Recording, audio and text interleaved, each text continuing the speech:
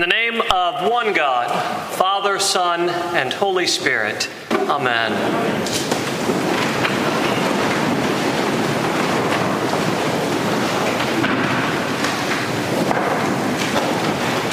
As we gather this morning on the day of Pentecost, when we remember the mighty outpouring of the Holy Spirit, of God's continued and gracious intercession on behalf of His creation, we have some wonderful lessons which are before us from Paul's letter to the Romans and also from John's Gospel. And I want primarily to invite you along with me to focus on Paul's letter to the Romans as we unpack that some, as we hear the amazing message of the gospel which is made known and available to us therein. And the portion that we read is basically in the middle of that chapter 8. And chapter 8 begins with an amazing word of promise, and it also ends with an amazing word of promise and assurance, because it begins with the declaration that there is now no condemnation for those who are in Christ Jesus. There is therefore now no condemnation for those who are in Christ Jesus. And it ends with the amazing words, there is therefore now no separation for those who are in Christ Jesus. Who shall separate us from the love of God? And Paul goes through the whole list of the various trials and tribulations and sufferings that we experience, the travails that we experience in this life, and the assurance is given to you and to me that none of these things can separate us from the love of God made available to us in Jesus Christ our Lord.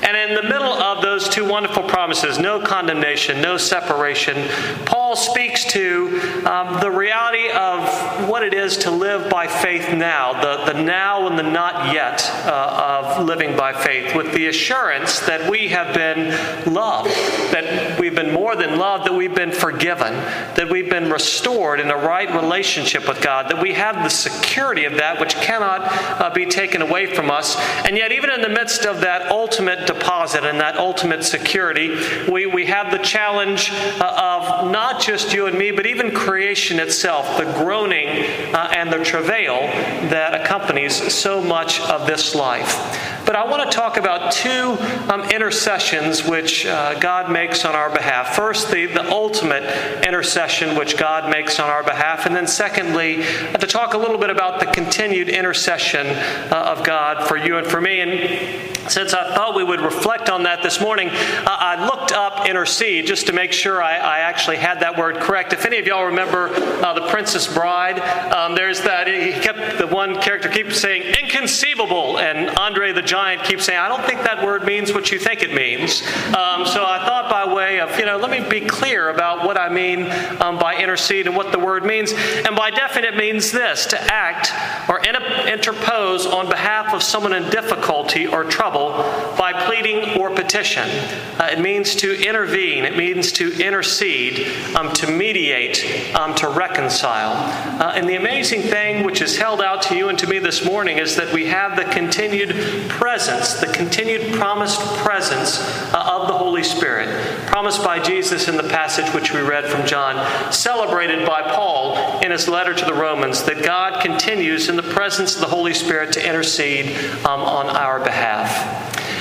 It is graduation time. It's sort of, maybe if y'all have been to a few graduations. I had opportunity this past week to speak at the day school graduation at the beginning of the week. My middle Maisie graduated from high school, so I've sort of been in graduation mode this week. And as I've been a part of that and reflected on that, I remembered as well a story I share with you now from my own graduation from college at the Citadel. And as I've mentioned before, the Citadel is a great place to be from, and as part of the whole experience there, you finish your exams, and exams are finished, grades are turned in, and yet you're there for about a week prior to graduation, and the administration realizes that cadets are like children. You need to keep them busy, because if you don't, they'll get into trouble. And so we had sort of a parade for this and a parade for that, and unfortunately for my friend and I, they weren't able to keep us busy enough, because we had this great idea. And typically, how that ends up when you have this great idea. This is going to be hilarious. We had this great idea, and shockingly, it turned out not to be a great idea. And we wound up with 60 demerits and 120 tours, which is the maximum penalty that you can receive at the Citadel. The offense is irrelevant. We don't need to go into that, but just suffice to say, the maximum 60 demerits and 120 tours. Well, that's bad enough, but here's the challenge about that. The way that the discipline and the punishment was laid out was that you could march 3 on Wednesday, 3 on Friday, and 6 on Saturday for a grand total of 12 per week. And we were days before graduation, and so it would take 10 weeks for us to go ahead and complete that. So I made one of my many calls to my father, and I said, Dad, you need to revisit your travel plans. And if y'all would tell Mom, if you'd tell Mom, that'd be great. So I just sort of made the call to Dad and said, things have turned out a little different than we had planned. And then something happened. We had, on one of the parades, we had a transition in the leadership of the Citadel. General Grimsley was retiring, and General Claudius E. Bud Watts III was retiring as Comptroller of the Air Force, was returning to his alma mater, and following one of the parades, there was an address by our incoming president, President Watts, and as he stood at the podium, and I can still visualize it as he stood at the podium, and he said, Gentlemen, as my first official act as president of the Citadel, I grant amnesty. And in an instant, my punishment was wiped away. Legalists were heartbroken, but I leapt from my seat charismatically to offer praise to the finest president that the Citadel has or ever will know, General Watts. God bless him. And I share all that with you because, obviously such a phenomenal experience. I had been walking around with this just tremendous burden upon myself, and the challenge of that particular burden was manifold. Part of the challenge of that particular burden was the recognition that I was guilty. I had what was I going to say? It's like, you know what? Yeah, this is exactly what I did. This is exactly what the punishment for that particular offense looks like. So I had no recourse to say there's been a misunderstanding. I was guilty, so I had no way of extricating myself from that particular situation, and I was stuck, and I was in need of an intercessor in that particular situation. I needed for someone to come and save me from the situation that I was in, to pull me out of that in an instant. And it happened. And as you might imagine, at the moment, I didn't think about it theologically. I thought about it by way of relief. But I share that story with you because what we hear in the message of the gospel is that Jesus Christ, in coming forth into the world and taking on human sin upon himself, and taking upon himself on the cross the judgment that would rightly fall upon you and me, we have received once and for all the forgiveness of sins. In his death and his resurrection, that intercession has occurred once and for all. You and I, through our faith in Jesus rather than in ourselves, are people who are forgiven. We are restored.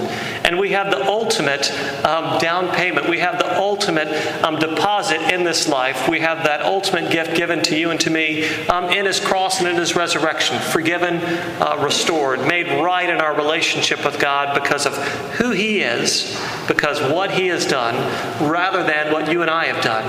But and really that's enough. But here's the challenge, of course, is that on that particular situation, I was saved from that, but not surprisingly, I've got into plenty of others since then. There's been need for continued intercession as I've gone along in my life. And Paul, talking to Christians, talks about the amazing gift of God given to you and to me, and that, yes, he has interceded for us in Jesus, but also there is that continued intercession through the power and the presence of the Holy Spirit, who actually dwells with us, who actually searches our hearts and our minds, and actually prays to God for us, actually knowing what to pray for. We have that intercession of God on our behalf. And here is also the challenge and the reality is that there's a pattern to this world.